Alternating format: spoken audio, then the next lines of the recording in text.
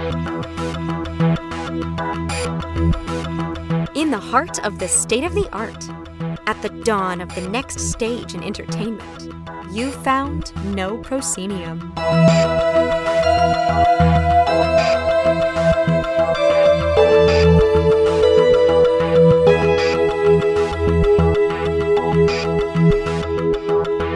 You have indeed found No Proscenium, the voice of everything immersive. I'm your host, Noah Nelson.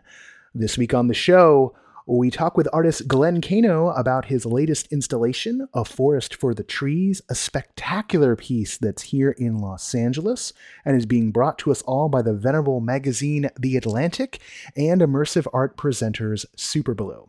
A meditation on climate change and the role that Native Americans traditionally took in land management before their way of life was literally outlawed. A Forest for the Trees is a stunner. And if you're remotely within the Southern California region, I want you to stop what you're doing right now and make plans to catch this. Go ahead, pause the track. We'll be here. All right, more on my take on the show at the end of the show. We also have Aaron Brindley and Terry Podgorski, co-executive directors of Cafe Nordo in Seattle, joining us to talk about their return to live shows with Down the Rabbit Hole at Nordo's Knife Room. Learn all about Nordo's approach to melding dining with immersive in this episode. But first, I've got your headlines. Meow Wolf has announced that they're headed to the Lone Star State with not one but two new venues. One in Dallas-Fort Worth area, where they will reclaim the space of a former big box retail store at the Grapevine Mills Mall in the Dallas-Fort Worth area. We love to see reclaimed mall spaces. That is on track for 2023. 2024 is the projected date for the opening of Meow Wolf's fifth permanent exhibition in the 5th Ward of Houston. As you might know, Houston is the fourth largest metro region in the country after New York, LA, and Chicago, making this the largest city that Meow Wolf will have opened up in. Big moves for the company after pulling back plans in Washington, D.C. and Phoenix, and you can track the project at texasportals.com. Meta gave a sneak preview of their mixed reality offerings on Thursday, with Facebook founder Mark Zuckerberg showing off a new MR experience called The World Beyond, which features a virtual pet with full-color pass-through technology. The demo showed what Mark was seeing, but blurred out the new high-end headset that allows for full-color pass-through, which is codenamed Project Cambria. No word on where or when Project Coheed will appear. In a quarterly investors meeting, Disney CEO Bob Chapek announced some news about Galactic Star Cruiser. What, you thought we weren't going to get through the news without talking Star Wars? Not on my watch, Nerfherder. That news is the 2-night immersive adventure is 100% booked out for the summer, a big validation for the team as word of mouth has overwhelmed speculation, YouTube hooliganism, and the big sticker price to get travelers excited for the most elaborate immersive experience currently on World. We hear that Chandrila Starline's investor and CEO of Onaka Transport Solutions, Hondo Onaka, celebrated the news by stealing 3 containers of coaxium instead of his usual 2. And while those are your headlines, they're not all the announcements. This week started we did this thing. We started 2 new features on our sister site, Everything Immersive. On Wednesdays each week, Chris Woolman will bring you Trailheads, a roundup of the new events, shows, and experiences that the community and our staff is buzzing about. And Rachel Walker has started a recurring feature on immersive getaways, wherein she digs up immersive travel options for those of you looking to do your adventuring on the road. This is all thanks to the volunteer drive that we had last month, and you'll see and hear more about that next week. Finally, if you are in LA this weekend, Sunday is your only chance to catch the showcase of the Los Angeles Immersive Invitational, which is being produced by After Hours Theater Company. 8 teams, including folks from Rogue Artists Ensemble, the Speakeasy Society, Spy Brunch, the Ministry of Peculiarities, and creators who have worked on the Bridgerton Experience, E3W's In Another Room, and other great stuff, amongst others. will be creating brand new immersive work and then sharing it with the world as part of this 48-hour challenge. I'm excited to see what gets cooked up. The preview and showcase tickets for Sunday, May 15th are on sale now, and there's a limited supply, so you'll want to act fast. It's dwindling, so go get them. Like it's more than halfway sold out. The Invitational really is unlike any other event, and it's an opportunity for you to catch immersive work at the very spark of the creative process. You can find links in the show notes, and I hope to see you there. No Pro is brought to you by the generous support of our Patreon backers. Our latest two are Barry Raphael and Andrew Losowski. We are currently standing at 368 backers and $2,316 a month. That's what I make for a living. You all get to see. Anyway, this month we want to move up to 375 backers. So we're looking for just 7 new backers by the end of the month at the $5 or more level to keep us on track and to keep this show going throughout this year and beyond. We are completely community funded. We thank everyone who helps us out. And you know what? I'll shout out the sustaining backers right now as opposed to the end of the show. They are Ari Herstand, Chris Woolman, Eric Shamlin, Chris Woolman, who's also writing for us. Like, this is how much people love us. It scares me sometimes. Eric Shamlin, Deborah Robinson, Elaine, Jay Bushman, Jerome Joseph Gentes, David Bassick, Lonnie Hands-On, Mark Baltazar, Sydney Guillory, sorry, Sydney, and Jan Budman. I just stumble through these things sometimes. We all know that. That's who is helping us out each and every week, every month, and I'm so thankful for you. All right, now let's get on with this show, with this interview with Glenn, with the Cafe Nordo folks. This interview with Glenn, it's a fantastic piece and it's a fantastic interview. I don't want to waste any more time. Here we go.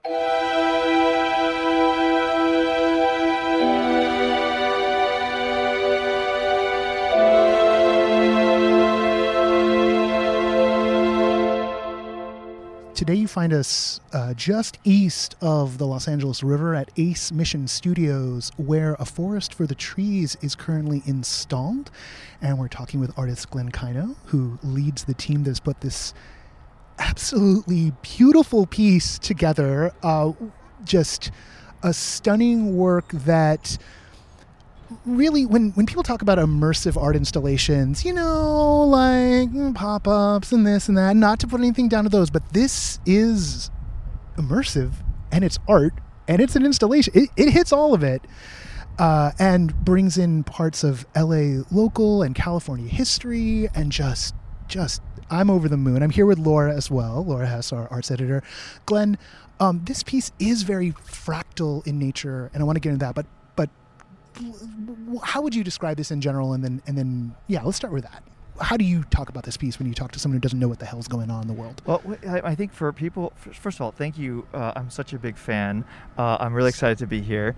And I think that when we talk to people, we talk about it being a forest of stories, and really it's both a story and a story about telling a story. Because what we're trying to do is engage an audience as collaborators, bringing forth multi-year process that we went through to learn and work and create these artworks. But this is just the beginning, and we envision the work as a platform for the community to come in and contribute stories and evolve the forest and as time goes by. So we're really excited to be here. So when people come in, what I love about this piece is that it's not just, hey, we're going to dump you into a few installations. There is an arc here of a pre-show area where you gather everyone, you tell a story, and ground everyone into the reality of the way that forests, specifically in California, used to be managed by the First Nations, the Native folks, and how that was outlawed, which has probably contributed to all of the problems we have in this particular state, and then release the audience out into a forest and a few stations in there that culminates in a piece that is very specific to Los Angeles, where you've rescued the remains of the Olivera fig, which fell as part of a storm, has now been resurrected here. There's so much going on here. This piece, as I said in my spiel, is sort of fractal in nature. So I'm kind of wondering, what's your angle of attack here? Like when you think of what the first thought about this piece is, the sort of the motivating essence, or in storytelling terms, the inciting incident. What would you put your thumb on? I'd say from a let's see. The whole point in creating the forest was to create a collage of storytelling in a way, but I'd say certainly the inciting incident and the initial provocation, is this base ground level setting of a story of a jump ceremony that the Kaduk tribe in Northern California generously allowed us to tell, in this manner for the first time. The script was actually co-authored by myself and Bill Tripp, who's the head of Department of Natural Resources of the Kaduk tribe.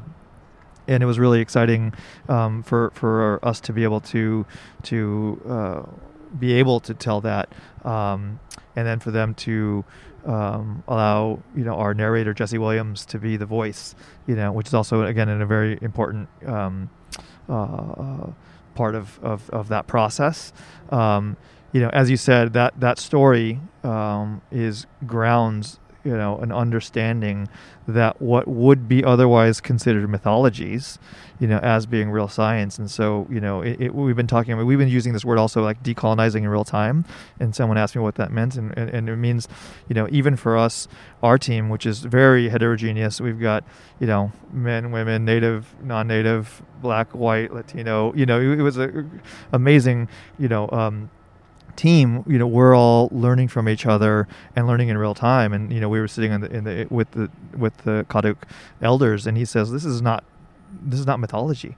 This is not just our creation stories. And so what we're starting, and the show starts with actually a juxtaposition of how a ceremony is talked about from a mythological sense, but then showing that it is specifically grounded in actual science that is actually 4,000 years old. So talk about beta testing a process. This is a 4,000-year-old methodology of forest stewardship that was outlawed in 1911 with the Weeks Act, and then come to find out that our forest now is filled with highly flammable 110-year-old trees.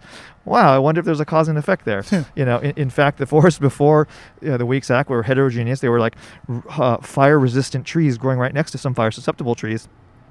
So that the natural course of lightning strikes, managed forest fires naturally, because native stewardship and Kaduk stewardship. And now if you look out and you see these beautiful, quote unquote, beautiful Douglas firs, that's all 110-year-old lumber that is now overgrown and is causing all these catastrophic fires in a way. So, so that's the inciting incident. And then what we try to do is take people through a transformative portal and then allow them to engage us and engage the stories in the forest with their own agency, because a lot of, I think, what the opportunity for immersive or experiential art is to have people contribute their own like the agency of imagination. Like, I want to walk here and I want to engage in this way. I want to learn about this, and as opposed to, as conventional, theater, and other linear narratives, which are all fine and good when they're done transcendently, but are also very structured and don't allow the audience much chance to come back into it. And so we start with that provocation, let people wander, and then what we have done is offered many hours of material, in the space for you to engage with. It feels like a dark irony that we've gone from forest stewardship by the Kaduk and other native folks to forest stewardship by PG&E, which of course has caused, part of the artist statement today, you talked about the red skies a few years ago, being part of the origin story here. I know Laura's got a question about how it all came together, because Laura, you went, well, I'll let you take the mic. I'm gonna switch gears for a second. What Noah was going to reference was Glenn's beautiful show at Compound Long Beach, which was called Tide Pools, and it was an incredible mix of science and magic and the natural world.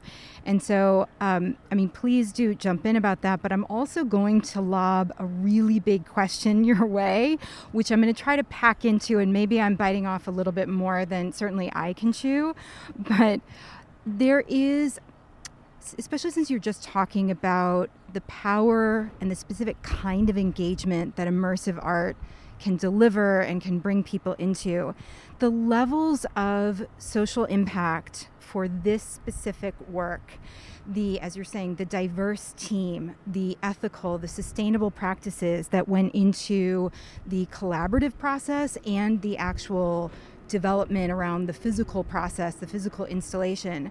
So I guess I want to lob over to you, how can I think this is the future of immersive, that social impact is interwoven from the beginning around what we're going to deliver for audiences, how they can be a part of this.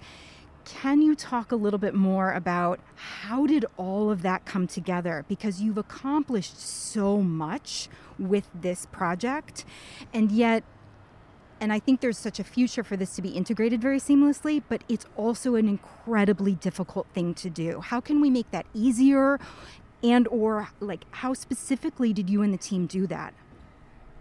Just a simple question. Yeah. No major. Big questions. No, but they're actually, thank you for that question. What we've been trying to do, let me break that down. There's a lot of sub-questions in that question. I think one thing that I think that the role of the artist and the opportunity of art has is to show people pathways for things that otherwise have not yet existed. And so one way of hopefully inspiring people who come see the show and other creators to think about is to understand that something's possible. Because if you don't know it's possible, for all intents, you have not thought of it yet. And it's a group of us that are thinking about it. And I've said that a lot. I've used that in the beginning of one of my films, Withdrawn Arms, and you show a picture of Michael Jordan dunking from the free throw line, or Man on the Moon, or President Obama in the Oval Office, and you say, before I see these things, you don't even think they're possible. So there's I believe art has also the ability to do that. For this, we have a distinct process that I think is not unique to the studio, but something that I very rigorously consider, which is when we started this work, there are 3 vertical axes of production that we think about, and from day one, and when I describe them, it'll make sense hopefully, but you'll also see how other productions, other artists maybe have them in sequential order, where they think about things in a different order, as opposed to, for me, the importance was to engage from the beginning. So one was art. We needed to make sure that the art was great and that the art functioned in the world of art, from the opportunities and scale and caliber and level that I have access to and I'm grateful to be a part of. But there's also show. The next one is show. It's got to be a good show.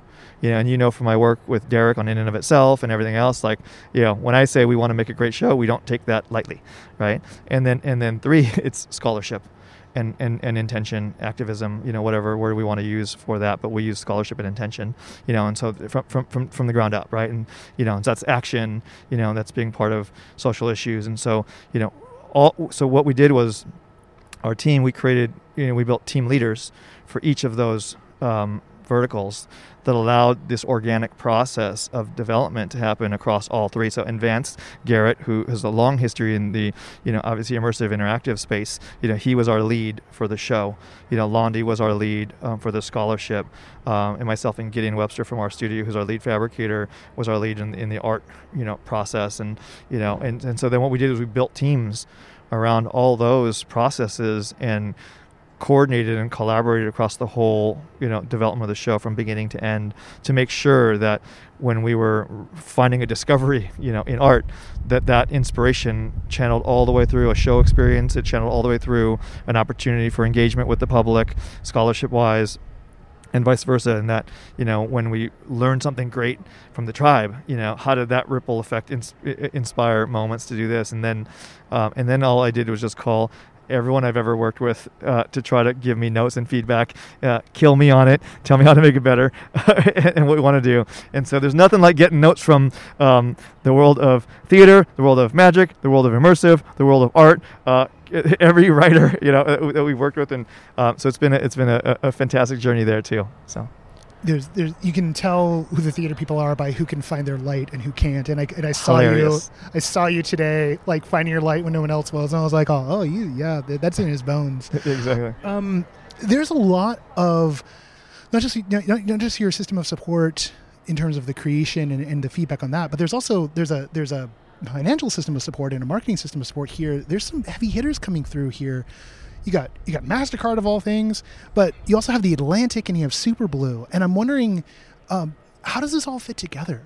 Because this is, at least for Los Angeles, I think this is at least for a long time, the biggest confluence of these sorts of forces. And Super Blue is like a name that a lot of us know in the immersive world, but this was their first LA event. The Atlantic, which is, the magazine, long history, and history, as we were reminded of today, traces back to John Muir and Emerson, and it has a real history with these exact issues. I know they put some of this in motion, but also you're working as sort of like the avatar of these giant forces that are wrestling with these things. Like, does that lead to pressure? Does it lead to joy? Does it lead to... This is not a question. Look, I know where you're going. I can answer that question. Go for it. And fortunately, I'd say, so just by way of background, this project started with the Atlantic provoking Super Blue and partnering up with them. And, I've been working with Super Blue and trying to figure out a project, and they called me and we were off to the races.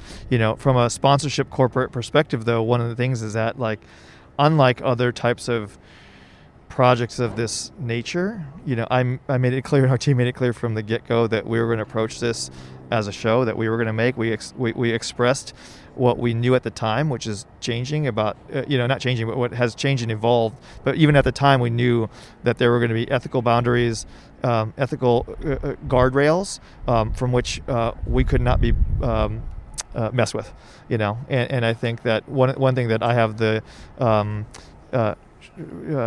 very heterogeneous, diverse background to understand how to do is to really speak truth to power in in different spaces. And so, but it's been a very pretty clear road, and we've had only support actually from all three partners, which I actually we anticipated more pressure than we thought, because you think like, oh, these like big corporate people, but when you start off and we say like, leave me alone, and then part of like the terms of like, if you want me to do this, you're gonna have to leave me alone and trust me, and somehow they trusted me, and it works. So there you go. Fantastic. There's other people who want to talk to you, and you've been very generous and offered us to swing by, and putting this on the podcast. We will take up that offer. We will swing by. 100%. I would be disappointed if you don't swing by. Oh, well, then we're gonna talk that way. I'm gonna be like, what is going on? I'll make sure Vance connects me with your information directly. So yeah, I guess they weren't a fan. I mean, okay, don't do it. No, we're gonna do this. Okay. If you want California to be terrible, then sure, guys, don't come over. Oh my goodness. We've done that too. You tell a story about your favorite magic trick, or you did as part of today's, and I wonder if you could share. Could you share that with the listeners here? Yeah, absolutely. In the end of the show, there's a large scale sculpture created from a tree that has a cubic apparatus hanging around in place of what would otherwise be leaves.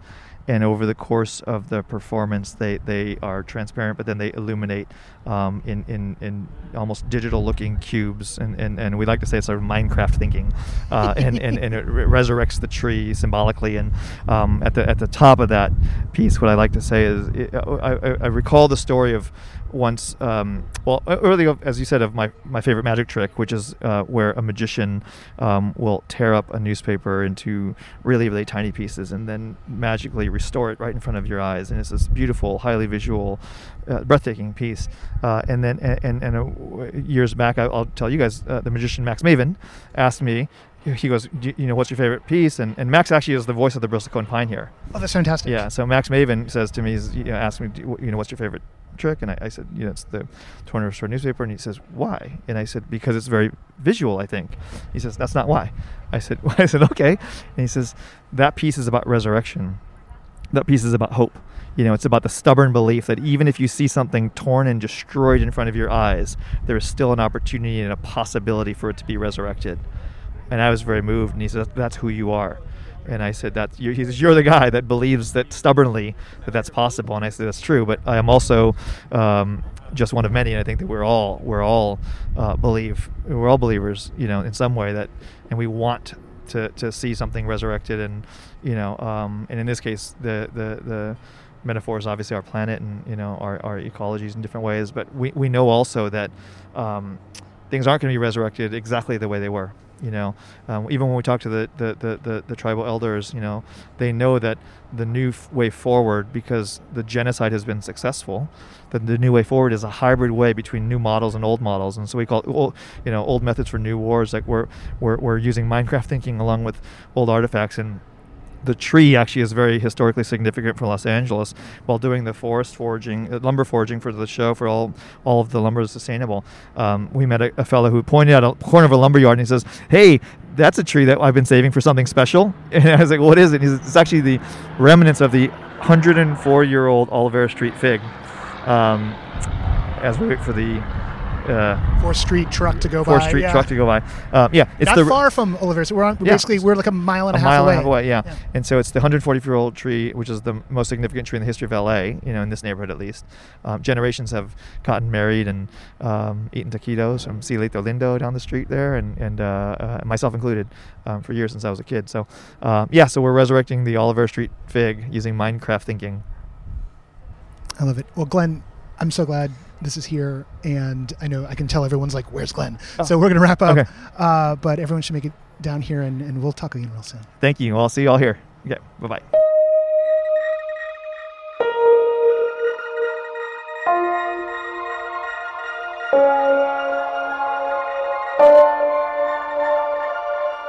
We're breaking format a little bit this week. The pick of the week is coming up.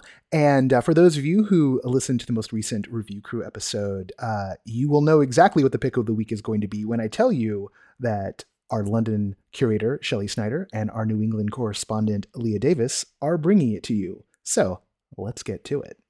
This week's pick of the week, undeniably, indisputably, dun, dun, dun, dun, dun, dun, is Punch Drunk's The Burnt City. Absolutely. So Punch Drunk, famous for Sleep No More and The Drowned Man and so much more, recently opened up The Burnt City in Woolwich, London. Yep. An area famed for its history of... It's an arsenal, it made munitions, it was the staging of military materials all throughout London's history. So of course this is where you would build a show based on the Siege of Troy.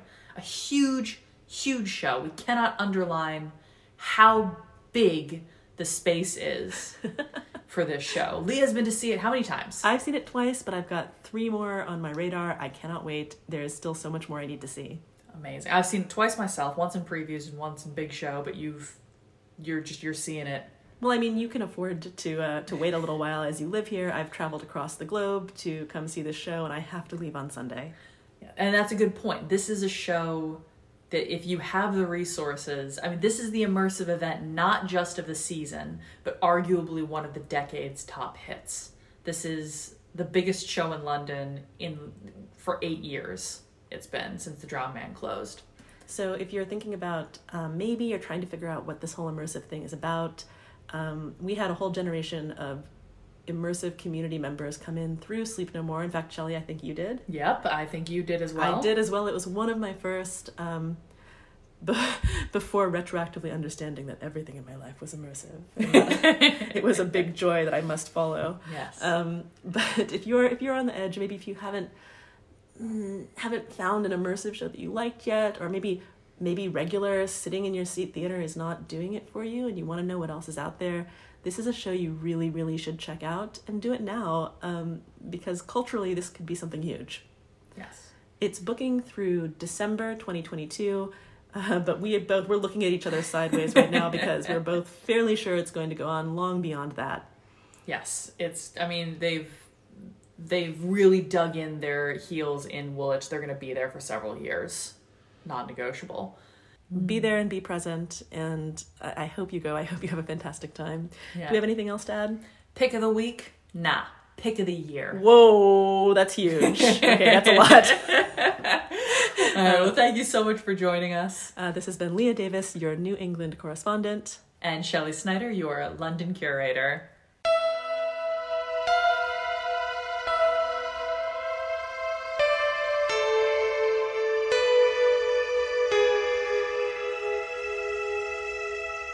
For 13 years now, Cafe Nordo has been producing their brand of dinner theater / immersive culinary event in Seattle, with up to 7 original shows a year making up a season in the before times.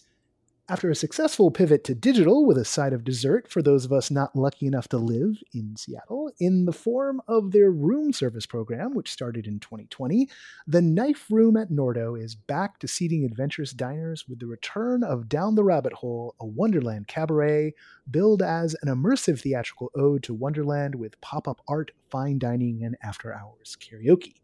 Joining us to talk all things Cafe Nordo today are Nordo's co-executive artistic directors, Aaron Brindley. Hello. And Terry Podgorski. Hello. Aaron and Terry, thank you for being on the show. This has probably been in some ways a long time coming. I think we've both been aware of each other for like 7 years now. So it's only the pandemic that's led me to start interviewing people more online. But this is kind of overdue. But I'm excited because you're back in business and bringing people into the space. But for those who are not so fortunate as to be in Seattle, I keep on harping on this because I really like Seattle and I never get to go there, or who didn't partake of room service when it popped up, what is Cafe Nordo?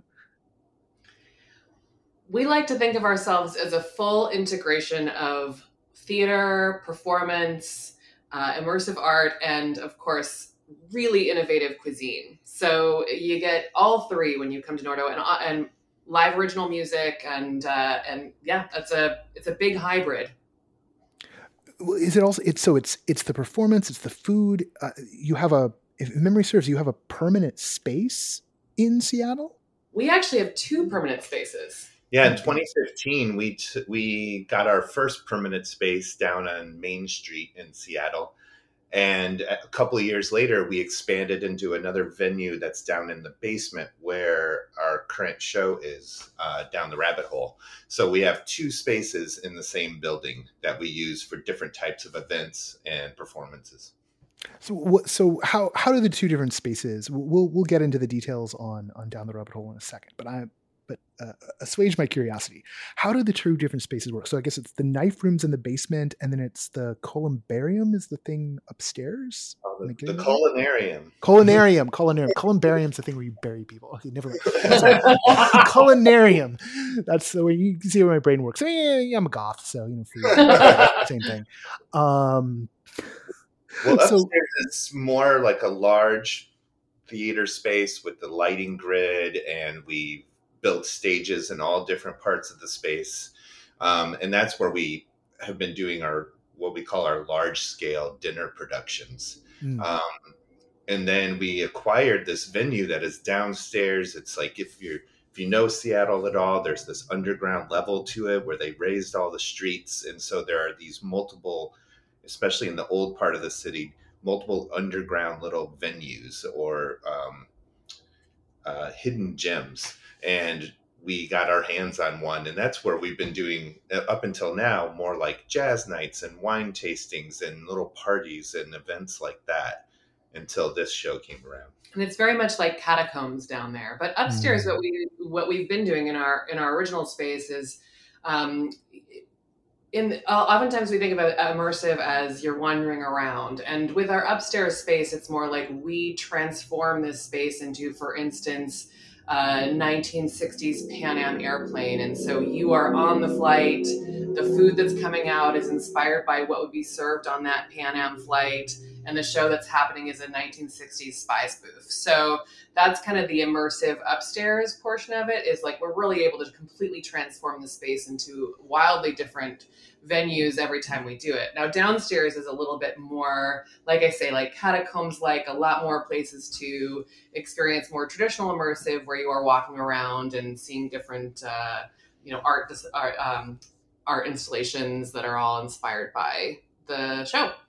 So a little bit of traversal action in the catacombs down below, and then sort of a full set dressing. I mean, I have always been curious, because I haven't gotten a chance to go up and see one of the shows, about what sets what y'all do apart from kind of the more traditional dinner theater that people might have experienced, or folks who, I remember when Teatro Zanzani was a thing, and that was up there, and also in the Bay Area, and there's a few other things of that nature.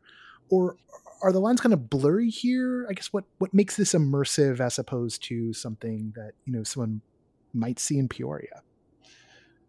I mean, the lines are definitely blurry. And we've been going back and forth our entire existence of whether we are dinner theater or not dinner theater or new dinner theater. But the one difference I can say for sure is that, like Aaron alluded to, you're in a different world every time. And you as an audience member are present and have a role in the story. Like, you are not just hidden behind a fourth wall and in the darkness, and then food lands on your plate. We try and, with the serving staff and with every element, make sure that you're in the story. You're in the room with the actors. You're not invisible. You're a passenger on the Pan Am flight, or you are a ghost in the haunted hotel, or and the other thing that separates us from Peoria, which I'm so glad you mentioned, because that's like what most people think of when they think of dinner theater, is like, watery spaghetti and arsenic lace, something like that. And for us, every show that we write is an original show with the food, the food integrated. So they're all written in order for the food to weave its way in and out of the story. And then the menus are all created specifically for that story. So for instance, we did a show that took place in an attic, and it was a little girl who was playing with her dolls, and all of the characters are these spooky dolls, kind of Twilight Zone style, and all the food looked like candy, but giant. So you were the size of the doll, and all the food is like an actual savory, beautiful 5-course meal, but it all kind of has a mind-bending experience of looking like giant candy. So that's a kind of example of what we've done. Or our like Twin Peaks inspired show, it was all food that looked like diner breakfast food, but was actually a 5-course dinner. I remember when you guys were doing that one, and I was so intensely jealous, because if there was going to be one I wanted to like race up and catch, it would have been that one for sure. The mashed potato donut was definitely a fan favorite. Oh my goodness. Was there pie at least at the end? Pie and coffee? You ended on pie and coffee, right? We actually had all of our cocktails inspired by pies. Oh, nice. Very, very nice. I'll have to get the recipes later. Well, and something I have experienced when I've been to like an immersive show and there's been engagement, direct address, and food, it can sometimes get like, the performances get a little intense sometimes. I remember I had a negative experience, not with you guys, obviously, because I haven't been. A negative experience with a pretty skilled immersive theater company. One of my favorites, but they were experimenting with the food side of things, and they had like, they had like an actor like screeching at us while we were trying to like wolf down the main course, and I was kind of like, oh my god. And there's an art to like when things are firing and getting out to everyone, and how that's timed to the it's almost like it's orchestration. I wonder if you could talk a little bit about bringing all those pieces together, and then we'll get down into down the rabbit hole. Well, that has been one of the more interesting challenges. We definitely have had to shy away from some subject matter that we would otherwise love to do, like really, intensely sad stuff people don't really want to eat dinner to, and Horror, although we have had a couple fairly successful scary things, but you can't really get too graphic, and you do have to give people their space. We really kind of pride ourselves on surprising people with how well taken care of they are. That's a huge part of what we do is service. And so despite the fact that they might be in this scary, creepy doll environment and all their servers are dressed up like scary, creepy dolls, we want them to know we've got them taken care of. Their dietary restrictions will be cared for. We are in touch with them about their experience all the way through. And then, of course, the dance with the kitchen is, we always say we work on a show, we build a show, we rehearse a show, and then the diva shows up, which is the food. So the first couple shows, now we've got it down to pretty much a science, but we used to have to do a week of previews in order to kind of really dial that food timing in. So we have to time the show, time the plating, and then get those things to sync up perfectly so everyone's getting their food like hot and beautiful. Because that's the other thing that I think separates us from Peoria is the food's awesome, if I do say so myself. So we really want to make sure that it's like at its peak when it's getting to people's tables, and then we give them space. And that's one of the things that that people really enjoy is we give them time to talk to each other at their tables. So there usually is a little bit of a dining break in between. Yeah, I remember the brownie thing with the candy glass shards. That's how I think of them. That came with one of the room service pieces. Was so good, and I keep on wishing I could have more. I was like, where can I get more of these? Like all the time. Chocolate chess pie with the little jelly crystals. Yeah, that's right. It was a chocolate chess pie, but it was a chocolate chess pie, but it was also like one of.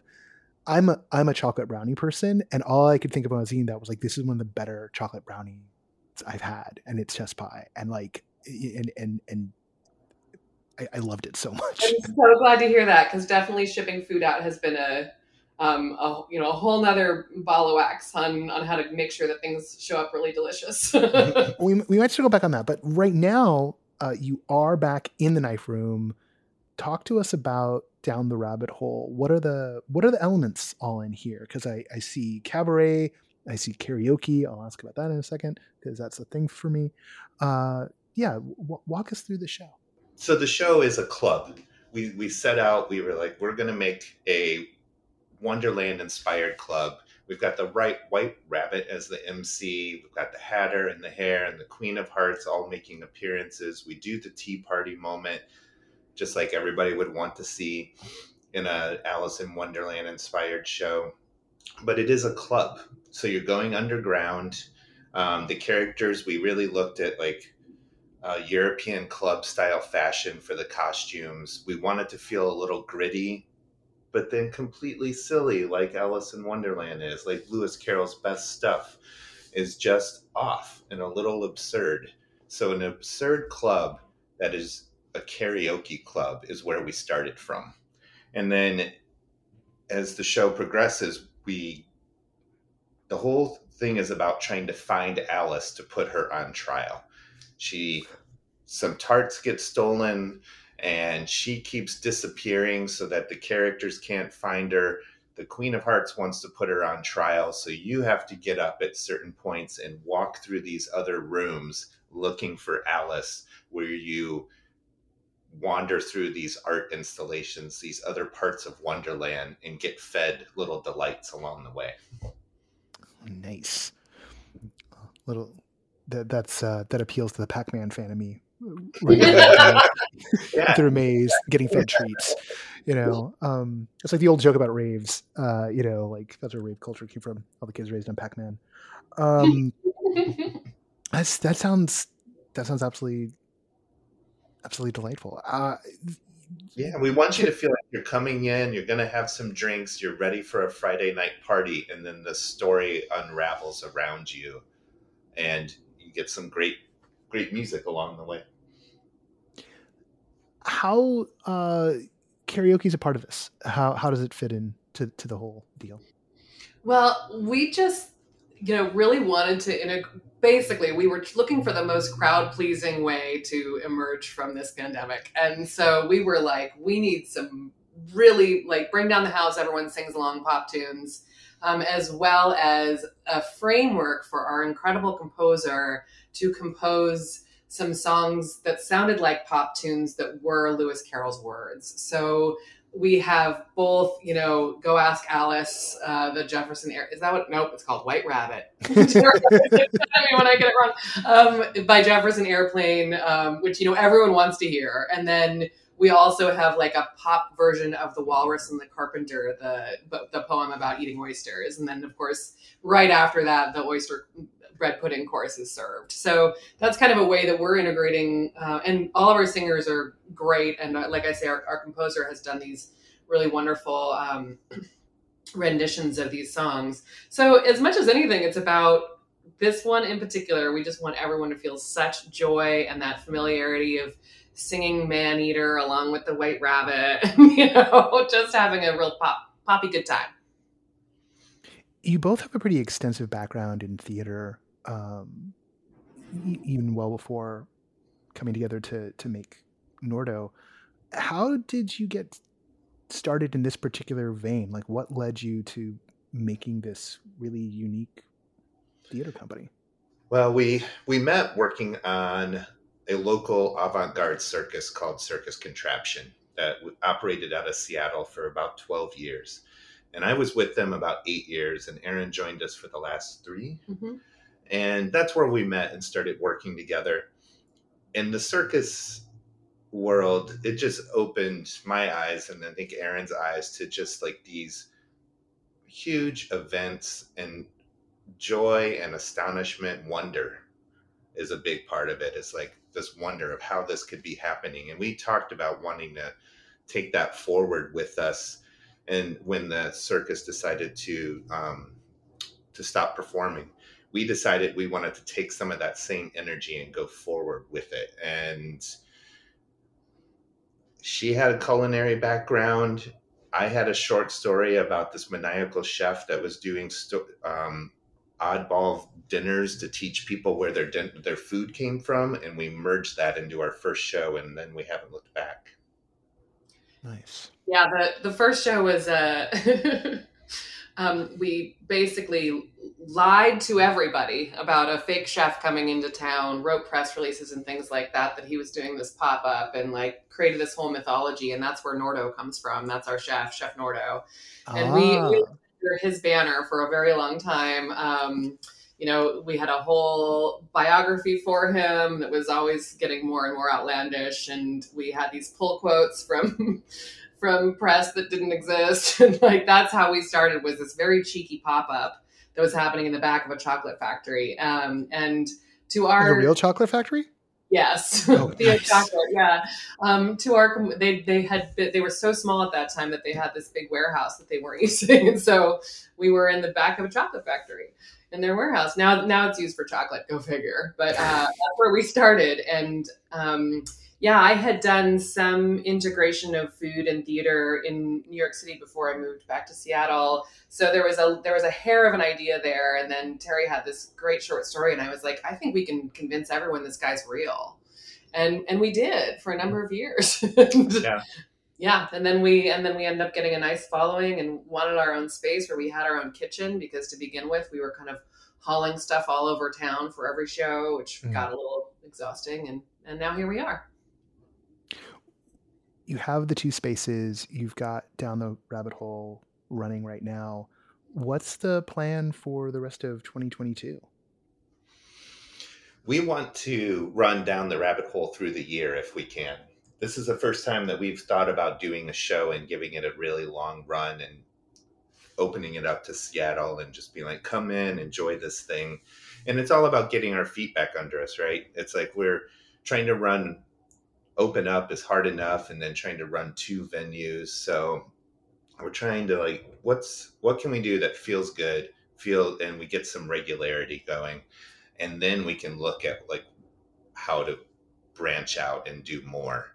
So we have some plans, but it's fluid. Everything's fluid. And I think that part of our experience with the circus, after I have been a theater person exclusively until I worked with the circus, which is a totally different brand of entertainment. And the thing that I took away from working with the circus is, with the theater, you're always trying to do a new thing every, however many weeks the thing runs, then you shut it down, you do something new.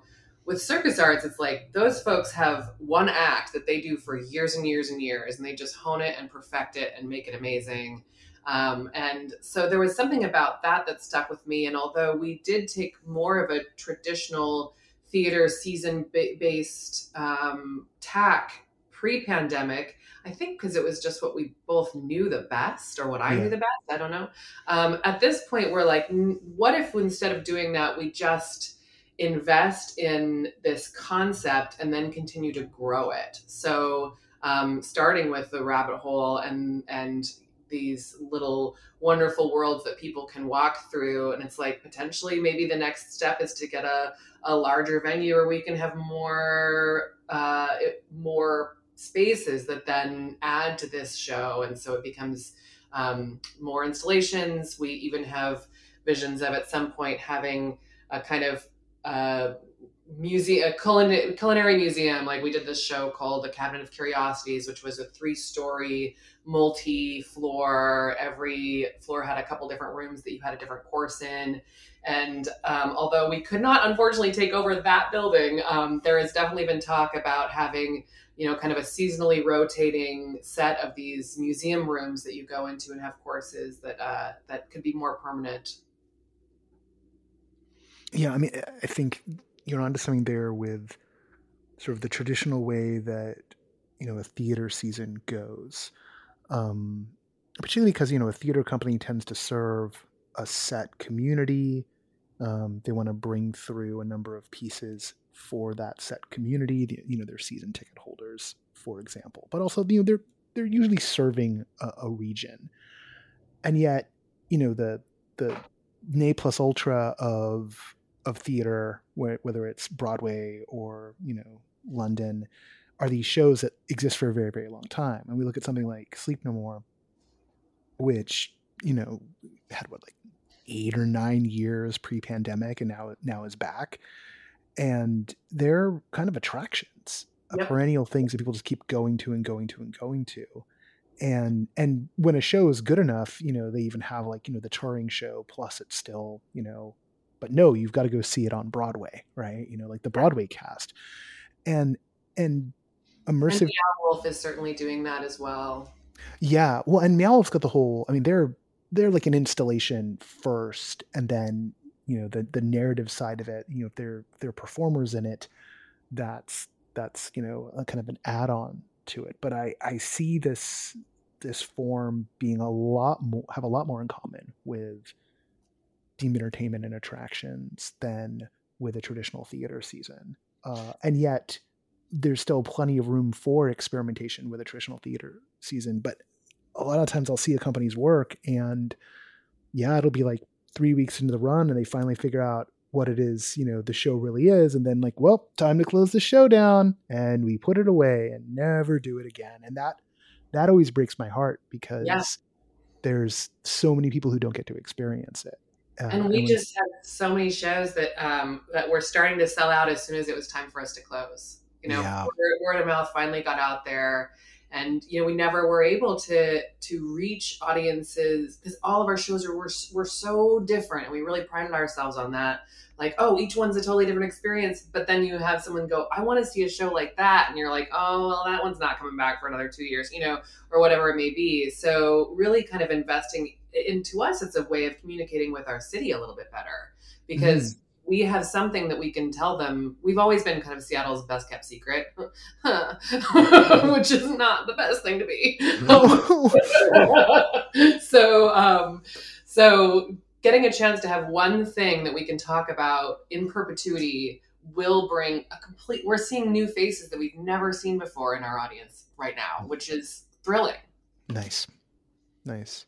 Well, and Seattle's got the right mix of stuff, I feel, to and I know there've been a couple of times when there've been more than one company doing immersive, and right in 2019, I think Witness was doing a show. They are a New York company, but they were out in Seattle and they were doing a show. And of course, pandemic blew that up. And there's enough there between, creative scene, the tech scene. Like, there's so many people who make games, in Seattle. It's a huge game, city.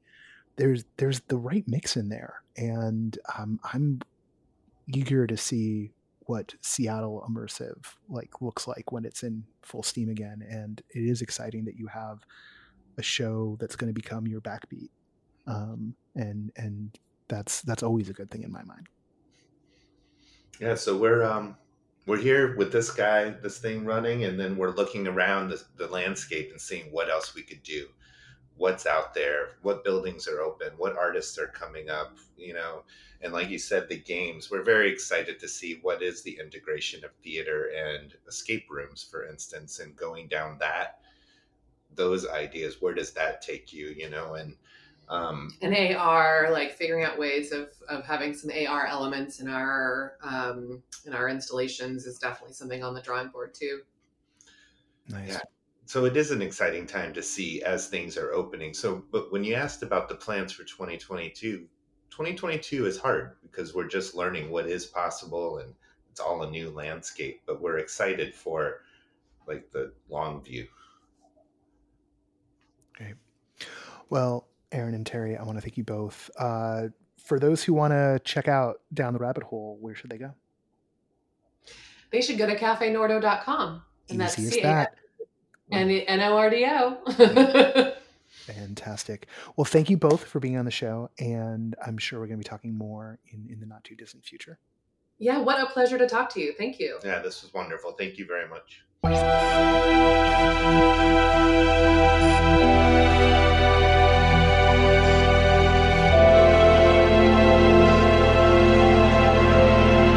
And that's the show this week. And frankly, I can't believe that all came in at under an hour. We had 2 great interviews, the pick of the week, a hefty news segment at the start. Geez, sometimes we're not too bad at making this thing, right? Maybe don't tell me if I am. Anyway, actually give us some kind of feedback. I mean, other than, anyway. So, iTunes, you can always go review the show. We love a 5-star review because it helps, and write a little something. I'm just saying, if you like the show, if you like it, if you don't, just warn your friends in the group chat. Okay. I am still kind of riding high off of catching a forest for the trees yesterday. Not just because it is spectacular, which it is, not just because there's some incredibly smart design going in terms of the way guests are brought in, how little grace notes that allow for participation, the way that Glenn borrows from his background designing in magic and in art and in activism, and kind of weaves it all together. But because that story Glenn told about his favorite magic trick and what Max Maven told him that meant about him as a person, it really reads in the piece.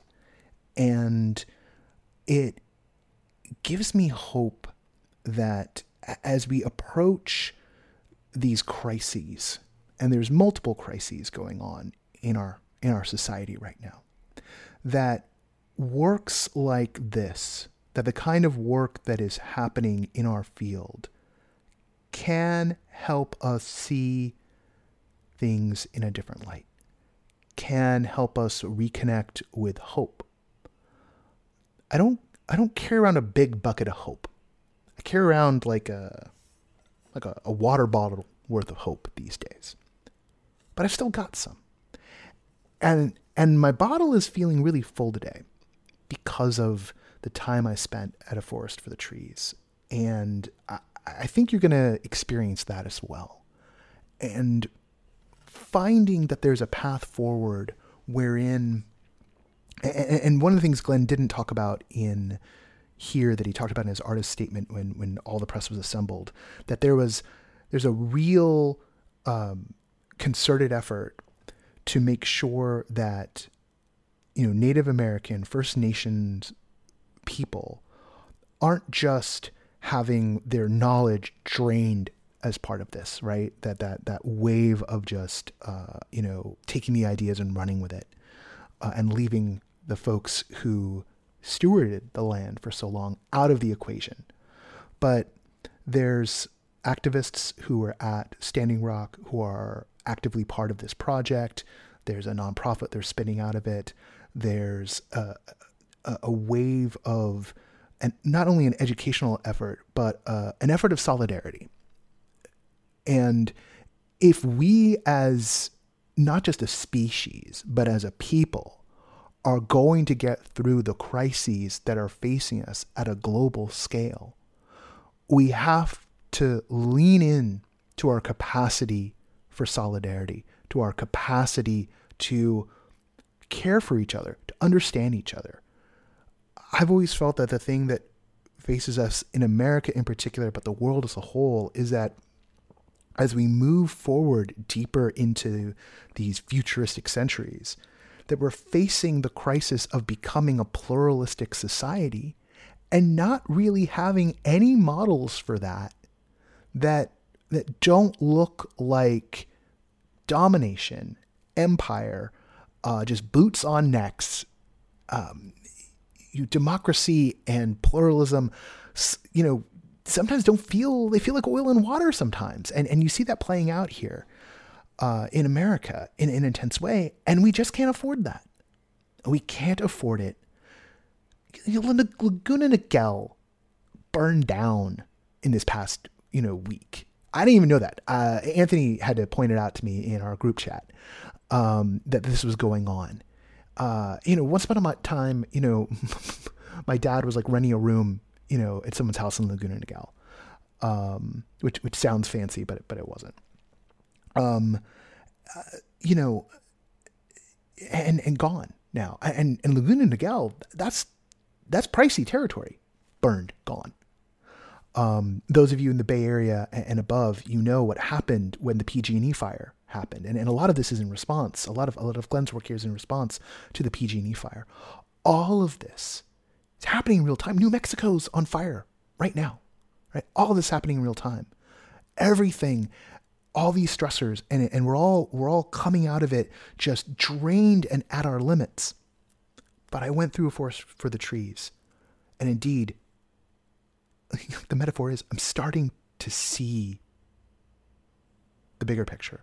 I'm starting to see a hope that we can come together, that everything we need to address the crises that we all face right now, it's all here if we can just learn how to see things together. Powerful stuff, powerful work. And I hope that even a fraction of what it moved in me gets to move in you. I hope all of it does, but we're all different. So I don't expect you to, have the exact same outcomes. Don't demand that of you. All right. Go check it out. It's here in LA, running through July. There's just a lot of great work happening right now. Of course, we talked about Particle Ink, Speed of Dark, in Las Vegas last week. Also something that if you're nearby, that's actually one that is worth flying out to Vegas for. So that is that level. And indeed, I think the only reason why I don't say that about, say, Forest for the Trees is that I think there's a chance that this may pop up in some other spaces at some point down the line. But if you have other reason to be in Los Angeles, please make sure. If, say, you're coming in to check out some Fringe shows, or maybe you're passing through on the way to Comic-Con. I guess it doesn't line up. Maybe if it extends, just do your best to catch Forest for the Trees. It's an important work. I don't want to pit these things against each other, really. If you have the means to get around, then again, carbon footprint. Maybe don't just hop on a plane for everything. Be measured. Be measured in what you do. Also, hopping on a plane right now. I know some people getting sick from planes. Not great. Not great. Again, all these crises. If we could just learn to see each other. Oh man, It's all here. To get mystic for a second, in the and I'm not particularly religious, but I love the texts. In the Gospel of Thomas, I picked this up from my Joseph Campbell days. In the Gospel of Thomas, there's a saying of Jesus, and this is a Gnostic gospel. It's like it is not canonized, hasn't been for a very long time. It's considered heresy. But there's a saying, the kingdom of God is at hand if men would just have eyes to see it. Thereabouts. That's a rough translation. Or people, I feel that all the time. It's always bouncing around in my head. And this work has, because all the tools of art and entertainment are at our disposal in immersive, it means that there's more chances to help people have the scales fall from their eyes. So it's good stuff. Is that pretentious? I don't know. Am I feeling a thing? Because anyway, good stuff. It's good stuff. If you are in town right now here in LA, come through the Invitational. I believe there's still preview tickets if money is an issue. Those are the cheaper ones. Those are like the noon to 2 run. You will get a chance to see everything. It'll be a little more raw form. The 4 o'clock and the 7 o'clock shows, there's still tickets available. Like about a little more than half the stock is gone right now. We may very well get close to like a full sellout, because I think it's like every person who's inside manages to get one person to buy a ticket of what's left, then that's everybody. So, act now while you can. Is it a little bit of a gamble because, the pieces aren't done? Yeah, but that's the fun of it all. You don't know what's going to be. Last time, Corinne Wicks, did casting, which was incredible. And we kept on putting it into the Summit Festival. We keep on trying to mount. The pandemic keeps on ruining. And the sleepover, which Jansen Lawlick, and Jansen's got a team this time out, and Jansen, who also worked on the Bridgerton experience of late, which a lot of people are loving. All of that came out of the last one. So who knows what's going to come out of this one? It's fun. Okay, I've spent 10 minutes talking to you. That's more than enough. Most of you tuned out. Let's do the end of the show. Okay. The associate producer of this podcast is Parker Sella. Music for No Proscenium is by Chris Porter of the Speakeasy Society. Special thanks to Siobhan O'Loughlin for voicing our intro. Catherine Yu is the executive editor here at NoPro. The NoPro podcast is written, edited, hosted, produced, and mixed by yours truly. When did I write this? I'm Noah Nelson, and until next time, I'll see you at the show.